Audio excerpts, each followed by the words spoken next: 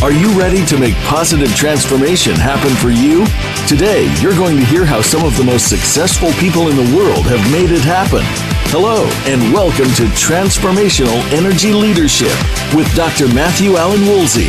These successful people and Dr. Woolsey will share advice, insights, tips, and tricks designed to help you incite personal action. It's time to bring positive transformational leadership to your life. Now, here's your host, Dr. Matthew Allen Woolsey. Hello and welcome. This is Dr. Matthew Allen Woolsey, and you are listening to Transformational Energy Leadership, and I'm coming to you live from the heartland of America. Now, during commercial breaks in the show, I encourage you to go to my website. That's transformationalenergyleadership.com, where you can learn more about me and my business offerings, and also contact me. Email me at mwoolsey@transformationalenergyleadership.com. You can go to the voiceamerica.com/empowerment channel here that you're listening to right now and contact me there, and I'm on LinkedIn and Facebook. So for everyone listening today, this is a live show. So if you have a question, a comment, maybe even a concern, call in and be part of the conversation today. Now, today's discussion is about how transformational leaders move from models to mindsets. And I have a special guest joining me today. His name is John Reed. And let me tell you why this guy is special. John is the best-selling author on Amazon of his recent book called Moving from Models to Mindsets. And it's about sales, but I'll tell you, and I think everyone would agree, audience and ourselves included, we all have to sell something, whether it's our ideas, products, whatever, which is also just part of being a leader. Now, also, some other things about John. He was named a rising star in the chemical industry by Chemical Week magazine. He earned Forum's 1999 Rookie of the Year and 2000 Salesperson of the Year. And he is the founder of the J.M. Reed Group. J.M. Reed Group is a training consultancy organization that delivers fresh ideas via experiential, custom-made delivery channels. And he was featured in Training Magazine's 2015 Top 10 Hall of Fame for Outstanding Training Initiatives. So this guy knows what he's talking about. And on a personal note, I want to mention that John is a 4-time cancer survivor. And so with all this stuff, this is one guaranteed show we're going to learn a lot from today. So John, welcome to Transformational Energy Leadership. Well, thank you, Matt. It's great to be here. I'm glad to have you. And you know, John, you and I have worked together over the years, creating experiences for clients that are memorable, applicable, meaningful. And I learn from you every single time I interact with you. So I can't wait to find out what I learned from you today. So let's see if that happens today. Okay. and me from you, Matt, and me from you. So go. Right. I'm going to put you in the hot seat right now. So John, speaking of that, let's get right to it. You wrote this book called Moving from Models to Mindsets. And I'm curious, what motivated you to write a book? Because let's face it, that requires a lot of focus and energy. And tell me about that. That's a good question. I mean, for a long period of time, in my industry, in the training development industry, there is a model where people write books, and if they write a book and the book becomes popular, voila, you have a training company. So a lot of training companies have been built off of a book or an idea. And I've always not been thrilled with that idea because there's no correlation between writing a book and doing good training. But in America, we seem to have that mindset that if somebody writes a book and it's about behavior, and then they have a training company, let's go buy the training. But the two are really unrelated. So for 10 years, the idea of writing a book wasn't that appealing. It was only after doing the work for 10 years in the market and then thinking about what are we doing that's different, is there a different point of view that I have than what's out there, that I thought, okay, I have something to say that I think is interesting. And it's based on what happens in the workshops, what really happens in practice as we do our craft. So that's how the book came to be. And then to your point, it could have been about leadership. It could have been about a variety of things. It ended up being about sales, where I have a lot of passion and experience, and I have a good sense of how the competitors look at the business too, and what's out there. Is that helpful? Helps a lot. And, as I said in the beginning, too, so many of the elements of your book, and I read your book cover to cover, and it's a good read. It's applicable. What I like about it is the concepts you introduce, yes, they're appropriate for the lens through which you're looking through in terms of sales. But when I step back, I mean, every aspect of my life, there were so many lessons that I went, yep, I could apply that to this relationship and that relationship. And I just found it so applicable. And, along those lines, let's talk about some of the themes and key elements that you pull out that really make you think. And in the very beginning of your book, you talk about building rapport and establishing trust. And in fact, you identify a stool supported by 3 legs that indicate when all 3 of those legs are in place and that stool is stable, that's where trust exists. And share with us about those 3 legs and why that's so important for trust. Thank you. Sure. It's a 3-legged stool, and like any 3-legged stool model, if you lose a leg, you break trust. So the idea is that there's 3 components. One is that you are confident, that you are good at what you do, that you know what you're doing. The second is that you are consistent, that you do what you say you're going to do. And the third one is that you care about people, that you're not going to throw somebody under the bus. So if you're confident and you do what you say, but I don't think you care about me, I don't trust you. If you are confident and you care about me, but you don't do what you say, I don't trust you. And then, of course, if you do what you say you're going to do, and you care about me, but you're not confident, I don't trust you. So you need all 3 in tandem. So we explore that in the workshop because, like a lot of the topics in training and development, everybody thinks they're trustworthy. So if you get, we start oftentimes by saying, raise your hand if you're not trustworthy. Well, no hands go up. So then we say, well, in 45 minutes, I'm going to demonstrate to you, and to your satisfaction, that you, in fact, are not trustworthy. So that's how we try to get the participants to self-discover that some of their behaviors may be breaking trust, and they're completely unaware of it. But those are the 3 legs. Care, competence, and consistency. You also talk about when you're working with, when you're selling or you're engaging with others, you make the case that people pay for insight. Expand on that. What do you mean by that? Well, the classic model of consulting and selling, so we'll use them both. And when we talk about selling, we're not talking about, fuller brush salesmen or car salespeople. We're talking about a complex business-to-business sales or consulting type of arrangement. The old model was sort of ask a bunch of questions and then play back what you heard and then offer your solution.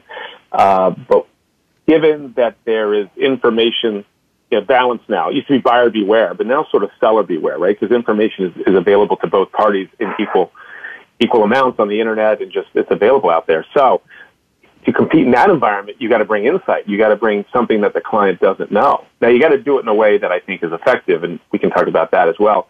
But people pay for insight.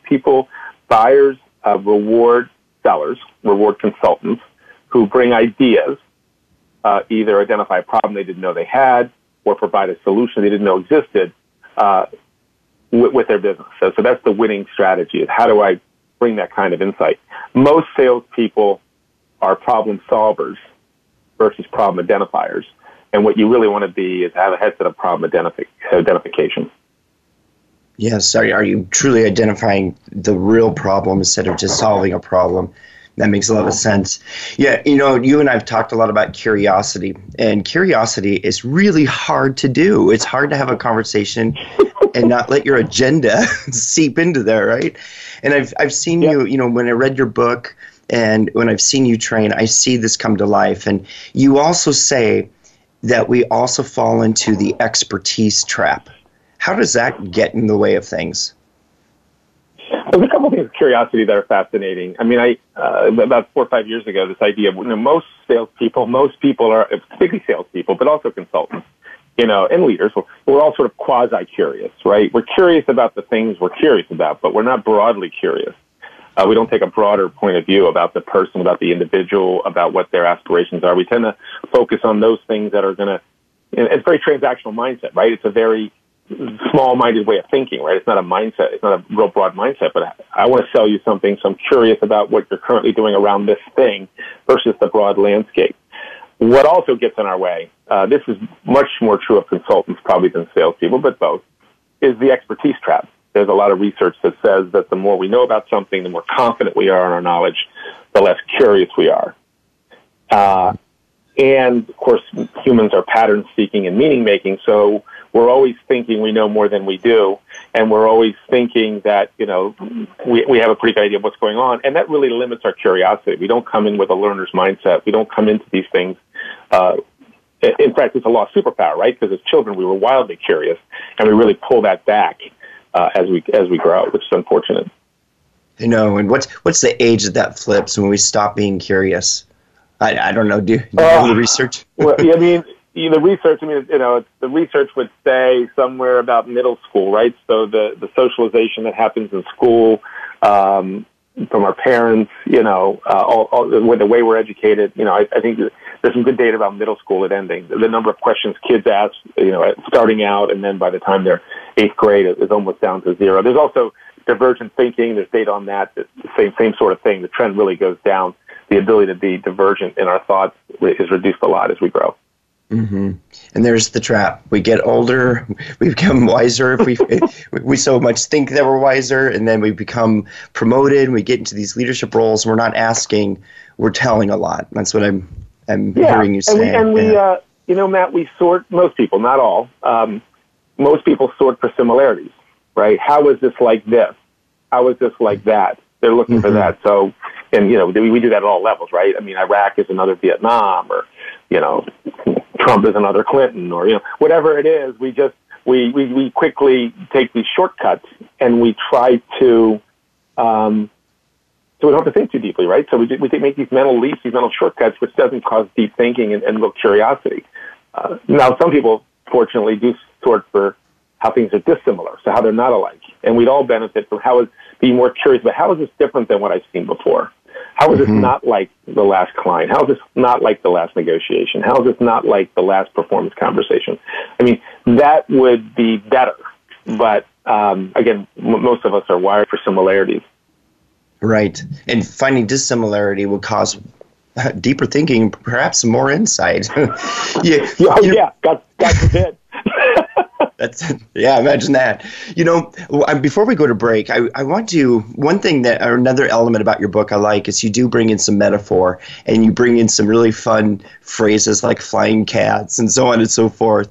And there's an element that you talk about, and it's called the snow cone versus the snowman selling approach. And I really believe the underpinnings of what you're talking about there are just rich for everyone listening here. Would you mind sharing what you mean by that snow cone versus the snowman? Yeah, these are the 3 circles. So if your listeners are envisioning a snowman, you see it goes small, then larger to the bottom. And the 3 circles represent, first of all, the smallest circle would be I know the need. The second circle would be present my products and solutions. And the third circle, the biggest circle, would be close, close, close. So most people think about salespeople and the negative connotation related to that. They think of a snowman, somebody who's transactional. I'm not going to ask you a lot of questions. I know what you want. I'm going to sham wow you. You can, picks up 30 times its weight. Oil spills, blood spills, water spills. Talk. And if you act now, we'll throw in that. That's the classic sales snowman model. So most of us have been snow persons. And when we think about selling in the negative way, we think about it that. Now, the partner model, the snow cone model, is actually the biggest circle is the top circle. Understanding the need, summarizing, building trust, adding value, identifying. This next circle will be identifying opportunities. And then the third circle will be collaborating on a solution and persuading sort of through involvement. That's the snow cone. The snowman wants to win on out-persuading, out-talking, out-manipulating, being too clever by half. The snow cone wants to win on out-understanding the competition. I've always believed that the best way to win business and persuade people is to have them feel truly understood. And therefore they trust that you've heard them, and then they have great trust in whatever you're going to propose. But that's our belief, and that's what we teach. Right. And I completely subscribe to that. I mean, that's where the trust comes in. That's where a person's self-worth really elevates. And imagine if we did that in all of our relationships. We came in with the snow cone approach instead of drip, drip, drip, snow person approach. Well, John Moran, can you imagine how the world would be different? Let's go ahead and take a break here. And, when we come back, I want to explore further because I have been in the opportunity to watch you do sales calls. And I wanted to share with the listening audience, have you talk more about what makes that, I think, special, magical for the other person who's engaging with you. So when we come back after the break, we'll do that. And for all the listeners out there, go to my website. That's transformationalenergyleadership.com. And we'll be back here in about 2 minutes. Stay tuned.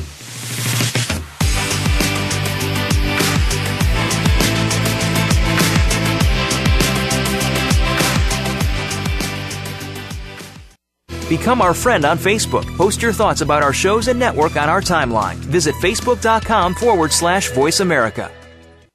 Are you looking for life's answers? How about the meaning of true self?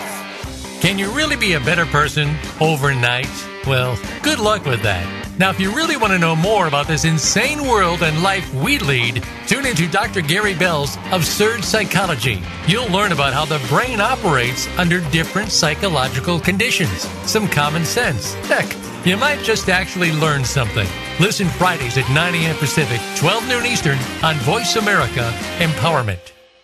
Do you have audacious faith for your business? We help you to learn more about stepping out on faith to brand your business and yourself in today's crowded, competitive marketplace. Is your marketing plan in order? How do you set yourself apart? Audacious Faith for Your Business with host Dawn Jordan Jones will teach you the methods that can make yourself and others aware of who you are. Audacious Faith for Your Business is broadcast live every Friday at 7 p.m. Eastern Time, 4 p.m. Pacific on the Voice America Empowerment Channel. Tune in and see your hard work pay off. If you're lost in the dating world and need GPS, if you're stuck in dating hell and can't get out, if you're in need of a dating intervention, then Done Being Single with host Treva and Robbie Sharp is your lifeline to love. From hookups to happily ever after, learn how to navigate single life and find the one. Tune in to Done Being Single Saturdays 12 noon Pacific, 3 p.m. Eastern on the Voice America Empowerment Channel. Success starts here. VoiceAmericaEmpowerment.com. It's your world.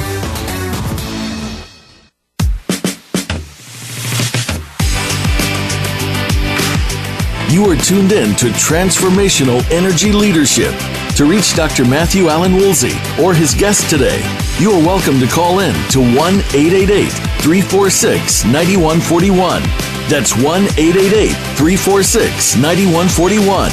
If you'd rather send an email, send it to mwoolsey@transformationalenergyleadership.com.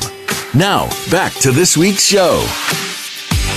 And welcome back, everyone. Today I am joined by John Reed, and we are engaged in a dialogue about how transformational leaders move from models to leading with mindset.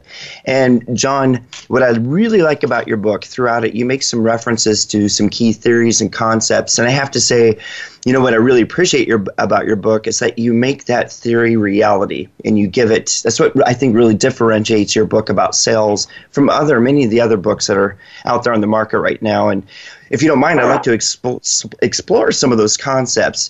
One of them you talk about is the ladder of inference, and making it's really fundamental, I think, for all of us to consider when we're selling our ideas, we're selling goods, products, and other things.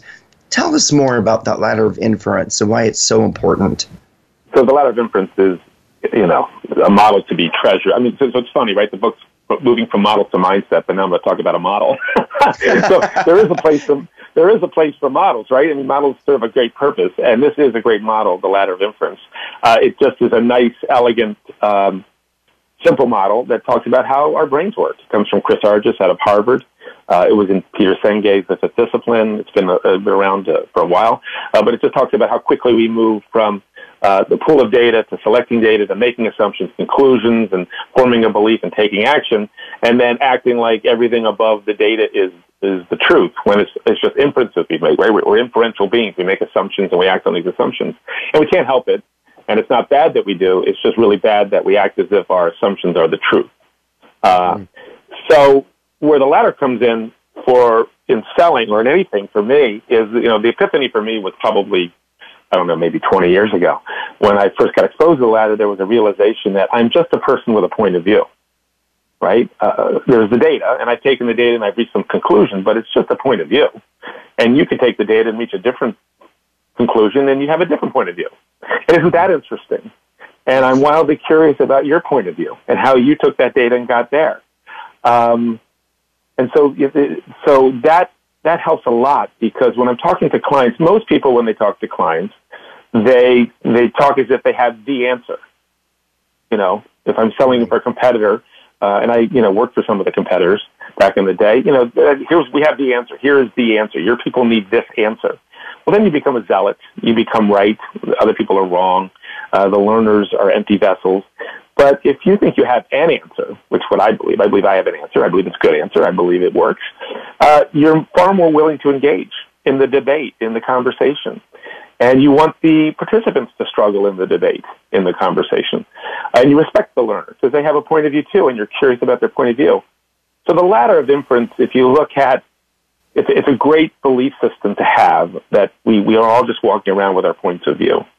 We like to be right for a variety of reasons. Neuroscientifically, we like to think we're right. But at the end of the day, we just have a point of view. And this is such a good springboard into my next question for you, because what you do, just thinking about the ladder of inference, you really subscribe, or you really own that, because I've seen you in sales calls and I've had the privilege of listening to you. And what struck me was your approach with, having the ability to play back to the customer what you heard them say through story. And you're not, like you said, you're not making inferences, you're not judging, you don't have beliefs. You take their words, you turn it into a story, and you paraphrase it in such a way that the person really heard it, really knows that you heard it. And I would love for you to share a little bit about how you do that. This is probably the coolest thing in the book. People say, "Oh, you wrote a book." I'm like, "Yeah, read chapter 7." Because if you're going to read a chapter, every book I've ever read, it's like, "Oh, this is a good chapter," and the rest of you like, "Now there are other good chapters." A friend of mine met me for dinner, and he talked about 2 other chapters. So yeah, I won't tell you what they are, but there are other chapters in there that I think people will find of huge value. The storytelling one is the most unique. I don't think anybody else has ever talked about it. Storytelling is the rage these days. Everybody's talking about it. And the focus is how to tell your story better, right? How to tell your company's story better, which has value. I don't want to belittle its value. There's a rationale, and there's good reason to be able to tell your company's story better. However, it's, once again, we're teaching salespeople how to talk, which doesn't seem to be the key problem that we're having, in my estimation. Their problem tends to be on listening, and then really, again, if you want to out-understand a competitor, demonstrating a deep, deep understanding, and then providing some insight based on that understanding. So what I do in sales meetings, what we teach people, and you can learn it, but it's not, it's not easy, is to go into a call, ask the questions like you would normally ask, both, how long you've been here, what's going on, what do you see, and there's some other open-ended questions, and gather all the data. And at some point say, so let me just slow you down. Let me tell you what I'm hearing. And what I do then is, most sales training would say you summarize what you heard. You paraphrase, and it would be very cognitive, right? It would be, you've been here 2 years and you are looking to improve your margins, and you're looking to develop your salespeople, and you've got 100 of them, and blah, blah, blah, blah, blah. And it would be sort of that. And the customer may or may not agree. What we teach, and what I embrace, and what works, I know, is the idea of saying, okay, so let me tell you what I heard. 2 years ago, you started your job and you were excited. And then as you got to do your due diligence and walk around, you realized that the company, because they're owned by a private equity firm, is really into margin, right, and moving margin. And you've been working in that kind of environment before, but private equity guys are pretty focused on margin, particularly EBITDA, which is a whole other. So you start to play it out, and you tell it back in story form, and you're able to put emotions in there that the client may not have said. Mm-hmm. You're excited, you're frustrated, you're nervous. I'm guessing you were this, I'm guessing you were that. I'm a human. I'm trying to demonstrate, but I can put it in my story. And I don't have to be right about the story either, which is beautiful, which people miss. So many salespeople fear not being right, because what I mean by that is you can tell the story, and then at the end you go, do I have it right? And I would say 90% of the time the customer goes, wow, yes, you have it exactly right, which is great, right? That's great when they say you have it exactly right. But there were 10% where they go, you know what, I don't think that part where you said this is quite right. I'm like, oh, well, tell me about it. Well, a lot of people are afraid of doing it because they have to be right. But yeah, in fact, being wrong and asking the customer to clarify is great. It's even better in some ways, because now they're engaged in getting their story right. They want you to get their story right. They get to teach. They get to talk. They get a dopamine release. You're you're the student, they're the teacher. That is powerful. It's so much good is going on there. So I was thinking the other day how most salespeople that I've worked with, they're afraid of being wrong on the call. Mm-hmm. But if you're wrong in a way that, hey, tell me what I'm missing. Do I have this right? Here's what I'm hearing. Does that sound about right? That can be powerful. You got to be competent, obviously. It's one of the trust things we talked about. But you don't have to tell the story back 100% right. But if you do, of course, it works. And if you don't, I think it still works to your advantage. So there's no downside. But it is storytelling from a completely different lens. It's telling the client's story with them as the protagonist, them as the hero. It's their journey. It's their story we want to get right. We spend more time getting that story right and less fascination, I think, with our own story and getting that right. Mm. And it harkens to a phrase I've heard you say so many times, and I've embraced it, and that is, we are emotional beings who just happen to think. And you're tapping into the core of who we are as human beings. That's the emotional side. Yeah, and that's how we make decisions, all right? We know from our friend Phineas Gage, who had the pole to his emotional brain, that he was unable to make decisions. So up until Phineas Gage, somebody's probably calling to correct me, but that's fine. But there, we used to think that it was all, the emotional brain was getting in the way, right? Descartes and Plato, and it was just like, this emotional brain we have with us is really hampering us. But in fact, it's critical to decision making. Mm-hmm. And so we want to be able to tap into that too and connect with that in conversations with people. Yeah, and I think if there's a realization or an embracing of the fact that everyone around us is emotional, and don't just poo-poo that, how much richer our conversation will be. And I really like what you said too, that you can be wrong, and that opens up even more dialogue because that person feels like, okay, John's listening to me. He didn't get that right, and I want to make sure he does, so I'm going to expand on it. And there goes the conversation. Well, it's of course, it's Brene Brown, right? It's vulnerability. It's the last thing you see in me. It's the first thing I want to see in you. So there's a vulnerability of saying, do I have this right? Do I get this right or not? You're being vulnerable, but people like when we're vulnerable. It positions them in a way that they can help us. And so, it's absolutely the right thing to do. Mm-hmm. And I like your phrase. You say, be interested. You don't have to necessarily be interesting when you go into that conversation. Right. Yeah. I mean, and this doesn't fit leadership as well, Matt, but it does fit selling and consulting. I mean, people buy on differences. You want to differentiate yourself. How am I going to show up differently?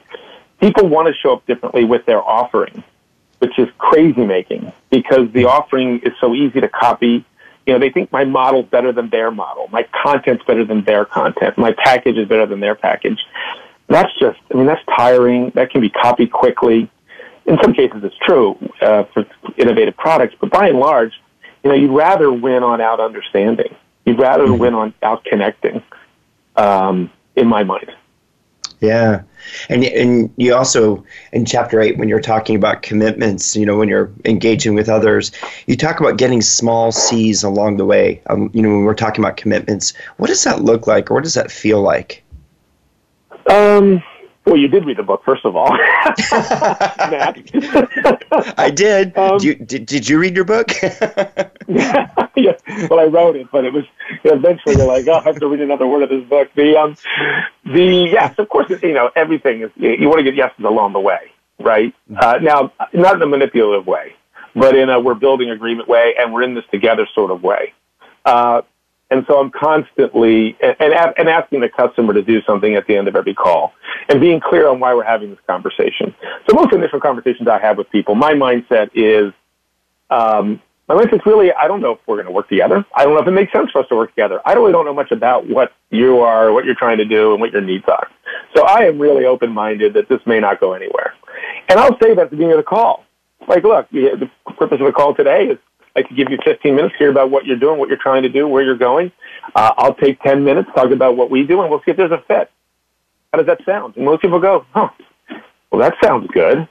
You always want them to go first, right? You always want them to, sorry about that, Matt. You always want them to go first. And so get them talking, get them, and really have that mindset that it may not happen. Now, so at the end of that first call, you have to be clear, what makes sense next? Hey, I think what makes sense next, why don't we get together, perhaps, 30 days from now, I'll send you this, you'll send me that. But get them to do something, right? Get them to commit to something so that you're testing, is this really real? Is this a relationship matter? Does this make sense for both parties? If they're reluctant to commit to anything after the first call, this may not be a good place for us to be right now. There's no judgment on that. It just may not be a good fit. I made a call the other day. I'm always shocked when people are shocked, Matt. Yes. I made a call with these 4 senior leaders, and they were talking about their business. And after they talked, I said, "I don't think you need my help."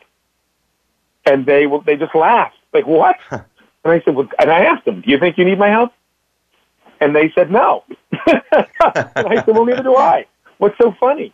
And they go, "Well, most people who run sales training organizations would never admit to that." And I'm like, "Well, you don't need my help right now. You've got it wired. I mean, you've got it figured out. So, maybe a year, I could spend your time 30 minutes telling you why you need me, but it doesn't make sense in my estimation." So, that's the mindset. It's got to be really, it's that sort of mindset. And so the yeses I'm asking for, to get back to your question, along the way, making sure that we're tracking together. This is a relationship that we're building together, and getting those yeses along the way. So I'm not wasting my time, and they're not, giving them a guilt trip about, not following up on stuff. Does that help, Matt?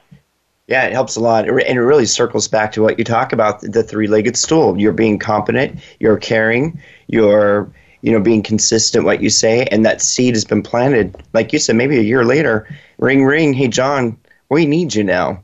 So there you go. Back to the stool. One crazy thing about the stool that I just find fascinating now. So can I tell you a little bit more about the stool, Matt? Mm-hmm. You can tell me more about the stool. You go for it, John. No, I mean, again, for those people listening, you write a stool down: caring, competent, and you do what you say you're going to do. You're credible. You follow up. And we ask people to get up and make the case for each of those, and then we ask most salespeople to go to the one they're trying to win on. Right? Which is the one that you're trying to demonstrate the most? And most salespeople go to, do what I say I'm going to do. And that I'm always available, and I'm ready available, and they can call me 24/7, and I'll get right back to them. And then I ask them, who does that sound like? And they self-discover, customer service. I'm like, yeah, you're trying to win on being a great customer service rep. That's not insight. That's not challenging. That's not any of this stuff. That's just, transactional customer service behavior. What I find fascinating, I work with partners, as you know, Matt, and highest level leaders. And one guy was saying, I'm always available for my clients. My wife is upset with me. She says, put down the phone, but I feel like I got to be available to them. And I asked him, he's a high 6-figure guy, partner in a company. I said to him, what are you trying to win on? What's your brand? What's your personal brand? And he realized, it's this customer service brand. I said, you're trying to win on customer service. Here you are, top of your field, top of your game, and you still think you're trying to win on that. So it was eye-opening for him. But I think with technology, the pace of work, the competitive environment, a lot of people have succumbed to trying to win on being responsive. And being responsive is good, but it's not a higher level capability, right? It's not where you really want to be. And it's not the best version of yourself. You can bring more value to your clients, and your work would have more meaning to you if you don't succumb to that trap that I think is out there. You're right. And when we think about, we want to be transformational salesperson, transformational leader, whatever it is. And what you just hit on was, when we're being transactional, there's no way we can be transformational. And what you just said brings it to light. John, let's do this. Let's take a short break. And when we come back, let's talk more about your business and what you do differently from your competitors. So for everyone out there, stay tuned. We'll be back here in a couple of minutes.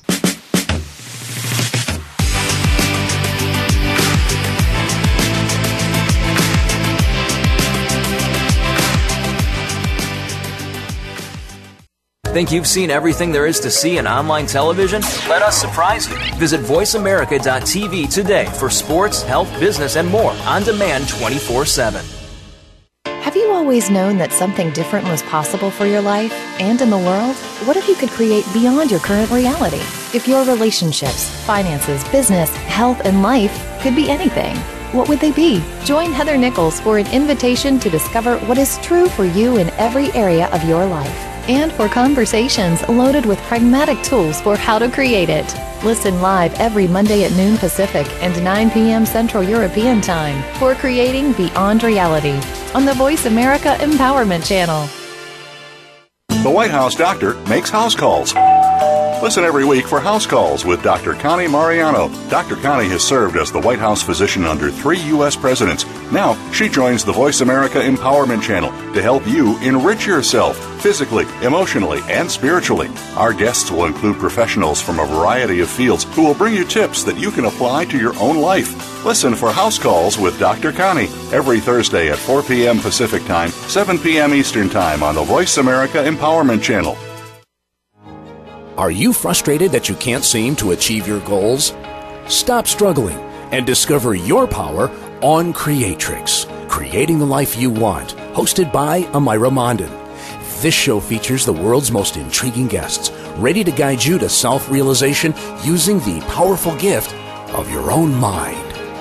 Tune in every Wednesday at 11 a.m. Eastern, 8 a.m. Pacific, right here on the Voice America Empowerment Channel.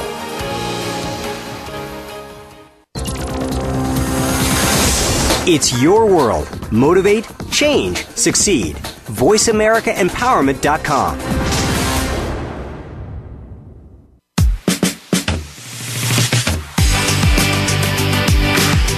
You are tuned in to Transformational Energy Leadership.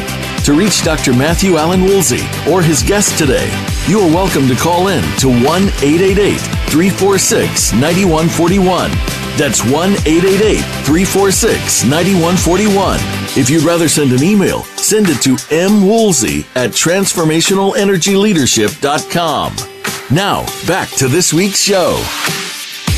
And we are back. So today, my guest, John Reed, and I are talking about transformational leaders, salespeople, moving from models to mindset. And John, up until now, we focused on your book and a lot of the nuggets you share to help salespeople and leaders reframe their thinking about selling. And now what I'd like to do is talk more about the creation of your training company. So John, what motivated you for you to create your own training company? A couple things. I spent the first half of my career I spent in industry, so I was the classic industry guy in the chemical industry, Dow Chemical, FMC, sales, marketing, strategy work. I had a passion for learning. I thought people wanted to get better, could get better. I'd seen a lot of bad training, so I joined the training industry at First Interaction Associates, who does great work in facilitation skills, and Forum at the time, who did great research-based learning, and then later Eagle Flight, who did experiential learning.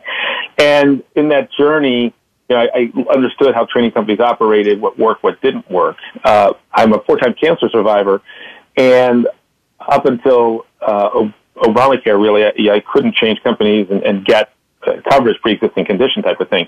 So I worked for a company very briefly. They let me go, but I negotiated medical coverage. So I had medical coverage, which allowed me then to start my own company.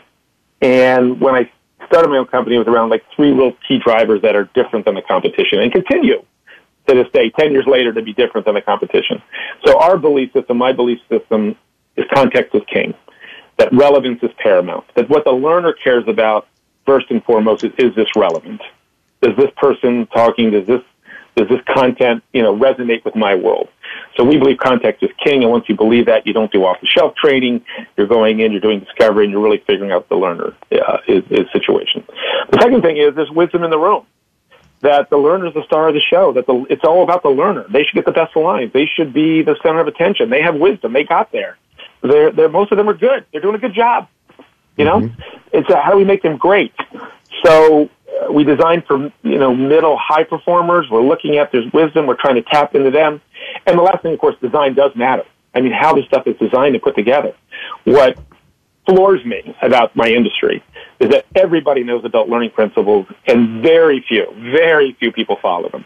It's just shocking if you look at designs that come out of training companies. Why? So you say, well, why is that? How could that be? Right, Matt? You might say that to me. Yeah, I was just going to say that. You read my mind. Well, here's what's going on, and this is the tragedy of my industry, is that the industry operates from the paradigm. I said context is king. They believe content is king. They believe the model is king. And once you have a belief that your model or your content is king, all kinds of bad things happen, and they're all bad. One is the facilitators are the participants are empty vessels, and they're wrong. They need to be taught something. They need to be taught this model. And the facilitator then becomes the star of the show, along with the model, right? And the facilitator is the sage on the stage, and they're going to teach people, right, which is not adult learning principle at all, this model that is the answer to the questions. Also, if you believe the model is the answer and the content is the answer, we can't change it. We're not going to adapt it. We're not going to flex it. We're not going to do anything because we know that the model is the answer. We know because we've done some questionable research where we validated that it is. And I say questionable because I mean that. I mean, training companies that, validate their own models, you gotta scratch your head a little bit, be a little bit concerned about that. But regardless, this content was built somewhere for some place at some time, and you're saying that in 2018 for this audience, it's exactly right. I mean, that's just silly. It's crazy making. Now they try to get around that by saying the facilitator will make it work, which is just, again, nonsense. And I think the participants see through that. So the content-focused training companies, which is most of them, believe their model is the answer. They become inflexible. They become legalistic. The training becomes formulaic. And I think the participants have been suffering for 30 years. And that's why, people go to our workshops and go, oh, my God, I was so excited. It was so much better than I thought it was going to be horrible, but I loved it. Yeah, because we respected you. And we engaged you. And you did most of the talking. And, we talked about the tensions. We talked about some of the challenges that are real for you because we understood your world. And you knew that we did that work. So I think we have a better mousetrap in terms of how to design training. I'm confident of that. And that served us well in our 10 years. And customers who see that, who like that, have rewarded that behavior. And I've worked for those companies where it's the same formula over and over and over. And the owner of the company that, he created this model was like, you cannot deviate, don't do anything. And, we would make the statement that, the client's asking for this. This is what they're needing. And that goes right back to your first point about, is it relevant? What's the context now? I've seen that with you too.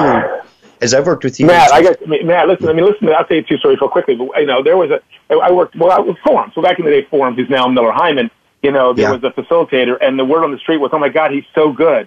Because at 3:00, wherever he is in the world, you know exactly what he's saying. I'm like, what a tragedy. What a night. Are you kidding me? But they thought this was the gold standard, right? That he was consistent in delivering, the oatmeal. So it was just like, wow. The other one is one organization who I compete with now. You had to sign a contract with them to say you won't change what's been designed, or they don't pay you. So as a facilitator, you're in the room with these people. They bring up an issue like prospecting, and you go, yeah, no, I can't talk about that because I won't get paid, frankly, if I talk about that. I've got to give the CAN program that you've signed off on. Now, there's reasons why that occurred, but still, come on. It's not great adult learning. It's not great training when that happens. No, somewhere at 3:00 in the world. I'll remember that. Now I want to say, in part of the magic that you bring to the learning environment, I've worked with you with the same client, for example, a couple of years, and while it might be the same demographic, for example, perhaps it's individuals at a milestone in their career. What I really admire about what you do is you'll go in and say, okay, the business has changed, the needs have changed, the customers are, what is it that you need? It goes back to the questions that you asked earlier, and the facilitation and the experience that's created for them is in the moment, is what they need versus what you said is relevant versus what you were saying other companies do and say, nope, we'll use the same thing we did last year. It worked well, so we'll just use it again. And I've seen it work. It works really well. Yeah, well, it's just both of us think we're right? I mean, they think they're right. I think I'm right. Yeah, they think they're right. They think they're right because their model is right? I mean, that's they think the model is the answer, and I'm more model agnostic. That's why the mindset. I think, and I think the models without the proper mindset discussion. It's easy. It's terribly easy to design training around here's the content and here's a tool. That's easy to do. I could design that take me 30 minutes to design a team program. But, what is the mindset you have to have? What activity are we going to put people through to talk about how they show up on teams and what the implications of their own mindset has to do with it. I mean, but you gotta start there. So all of our programs have some component of mindset at the beginning. What is the belief system currently? What does the belief system need to be for any of this stuff to work? Our competitors tend not to go there. I don't quite know why, but I know it's a lot easier to not go there, and from a design standpoint, and from a just crank it out standpoint. So I think that's probably why they don't go there. But that's why the book comes about too, because I just noticed with all the companies I'd worked for, there's very little talk about mindset, which everybody knows drives the behavior that we're trying to change. Which is a great question all of us need to take away from this conversation is, what is the mindset? What's my mindset? What's a person's mindset? John, I have to ask you this before we go to break. When you think about, you engage with leaders and all kinds of industries and companies, is there a favorite skill, or is there something that you really thrive on facilitating that really gets you motivated? Ooh, that's a good question. See, that's a great question. You must have read chapter 3. I don't know. I'm pretty sure chapter 3. A skill I like. I like anything like accountability, like trust. We've created some really cool stuff, as you know, Matt. I like any topic where people, because I think it was, I'll pronounce his name wrong, Epictetus, whatever his name was. You can't teach people something they already know. So I love that challenge where people know, I know accountability, or I know what trust looks like, and you can teach them still, and not through a 360 assessment, or not through some convoluted model, but through an actual quick activity where they self-discover, wow, thought I knew it, really don't know it like I need to know it. And that always excites me because, then there's a healthy debate. Then because they're struggling then, right? And they're challenged and their framework's been challenged. And so they're engaged and they're like, well, I don't think this is applicable, or, I wouldn't have done this in the real world, or this normally I would have done this. And so it's fun because now we can get out there and have that discussion, which is where the learning really takes place. I have to say, I love it when I'm in those moments and you've got senior leaders who feel like they really have their grasp on something, and then you see them really struggling. And that's where the learning happens, doesn't it? When they're vulnerable. Go back to Brené Brown. Okay, John, let's take a break right here. And when we come back, let's sum up everything for our listening audience and the key takeaways that they can take and instantly implement in their lives. So for everyone out there, go to my website, transformationalenergyleadership.com. We will be back here in just a few moments.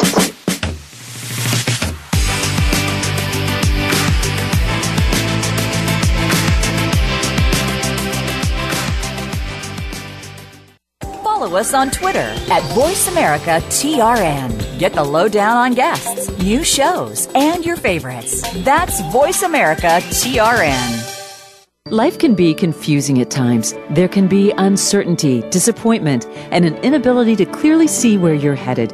But it doesn't have to be this way at all if you understand how to take the next step in your life.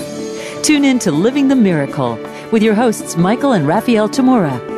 We'll help you to find the deeper meaning that awaits you in your life, have certainty in yourself, and learn to be clairvoyant.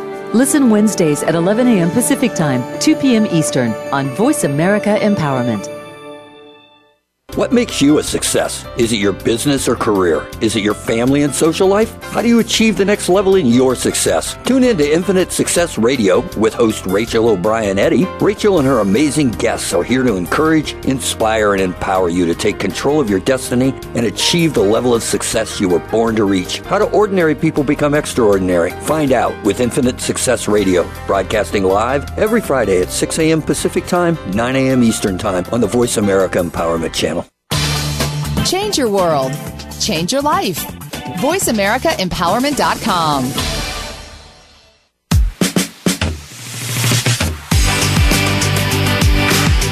You are tuned in to Transformational Energy Leadership. To reach Dr. Matthew Allen Woolsey or his guest today, you are welcome to call in to 1-888-346-9141. That's 1-888-346-9141. If you'd rather send an email, send it to mwoolsey@transformationalenergyleadership.com. Now, back to this week's show.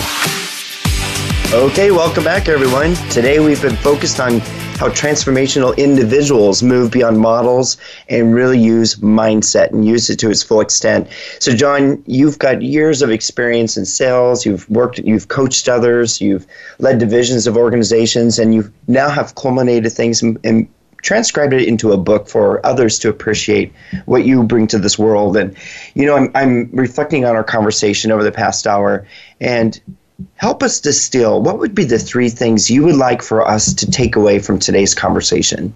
I'm a big believer that, we have in us great capacity, right? We have these lost superpowers that we had as children, but we tend to lose as adults, which is unfortunate. And one of the big ones is curiosity. The children are wildly curious about everything, ask good, great questions, open-ended questions, have people stop and think, ask questions we don't know the answer to. But we lose that. And so part of it is just asking better questions, asking questions that make the other person really think, speculate, evaluate. We talk in the book about what makes for a better question.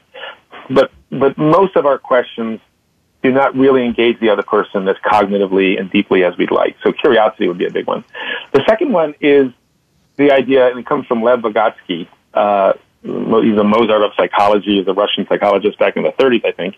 And he talked about the concept of play ahead taller, that kids on the playground would play ahead taller than their age. So an 8-year-old would play like a 12-year-old. A 12-year-old might play like a 14. But eventually we lose that. We lose that capacity.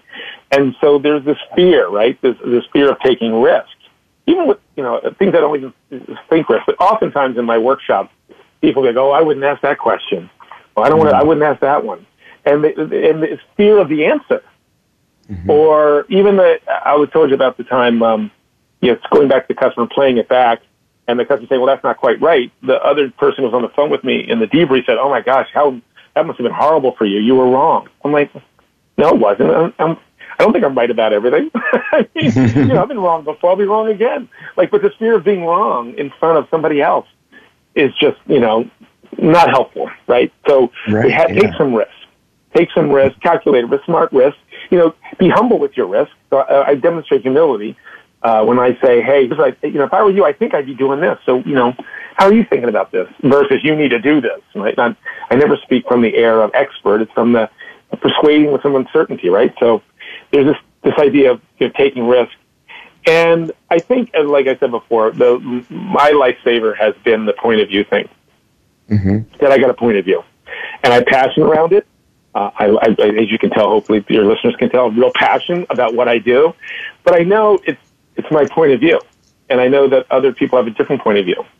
And so I'm always fascinated when people have a different point of view. I sent an email out recently. We said, with the book, Matt, we sent this email saying, model to mindset, changing the way. And the guy wrote back to me and he said, so you're saying I'm doing things wrong. And I said, no, I don't know what you're doing, so we should talk first. And I got him on the phone. He goes, I loved your response. I said, I don't know if you're doing anything wrong. Tell me what you're doing. And he was doing a lot of things right. I said, no, you're doing what I would do if I were you. But here's what we are doing that you didn't talk about that might be cool for you to do. And now I think we're going to have a relationship with him. But he was doing a lot of things right. So, that's good too. But just recognize so being interested in the other person is always, I think, of great value in any kind of relationship building, in any kind of role. So those would be the big 3: curiosity, play ahead taller, and really being curious about others' point of view. Having that. Right. And I'm glad that you closed with that final one, too, is you have to have passion. No matter what you're doing, who you're interacting with, others need to feel that passion. And it's when you've got it comes through. John, I can't thank you enough for taking time out, sharing with us your insights, talking about your book, how you're transforming others' lives through the training and the leadership and the consulting and coaching work that you're doing. And I appreciate you sharing all of that with us today. And, for the listening audience out there who might want to get in touch with you, what's the best way for them to contact you? Either through the website, which is www.jmreid, group.com, or they can call. I'll answer the phone, 856-397-6157, 856-397-6157. Love to help and hear from anybody who has a question or wants to know more. Thank you, Matt. Fantastic. I'm wondering, John, did you just date yourself by calling? Yes, I did. You could have said, you could say, you can text me too. Or you can, you can text me if you have to. If you have to. John. No, I'm good. I'm good. Excellent. Well, thanks a lot. And, for everyone out there, if you've got a topic that you would like to have on the show, someone that you think would add some nice, vibrant dialogue to this conversation about transformational leadership, please feel free, email me, contact me. And until next week, harness your positive energy and lead transformation. Stay well. Take care.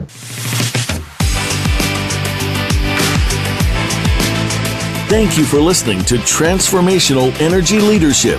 Please join Dr. Matthew Allen Woolsey again for another edition next Friday at 8 a.m. Pacific Time and 11 a.m. Eastern Time on the Voice America Empowerment Channel. Have a great week.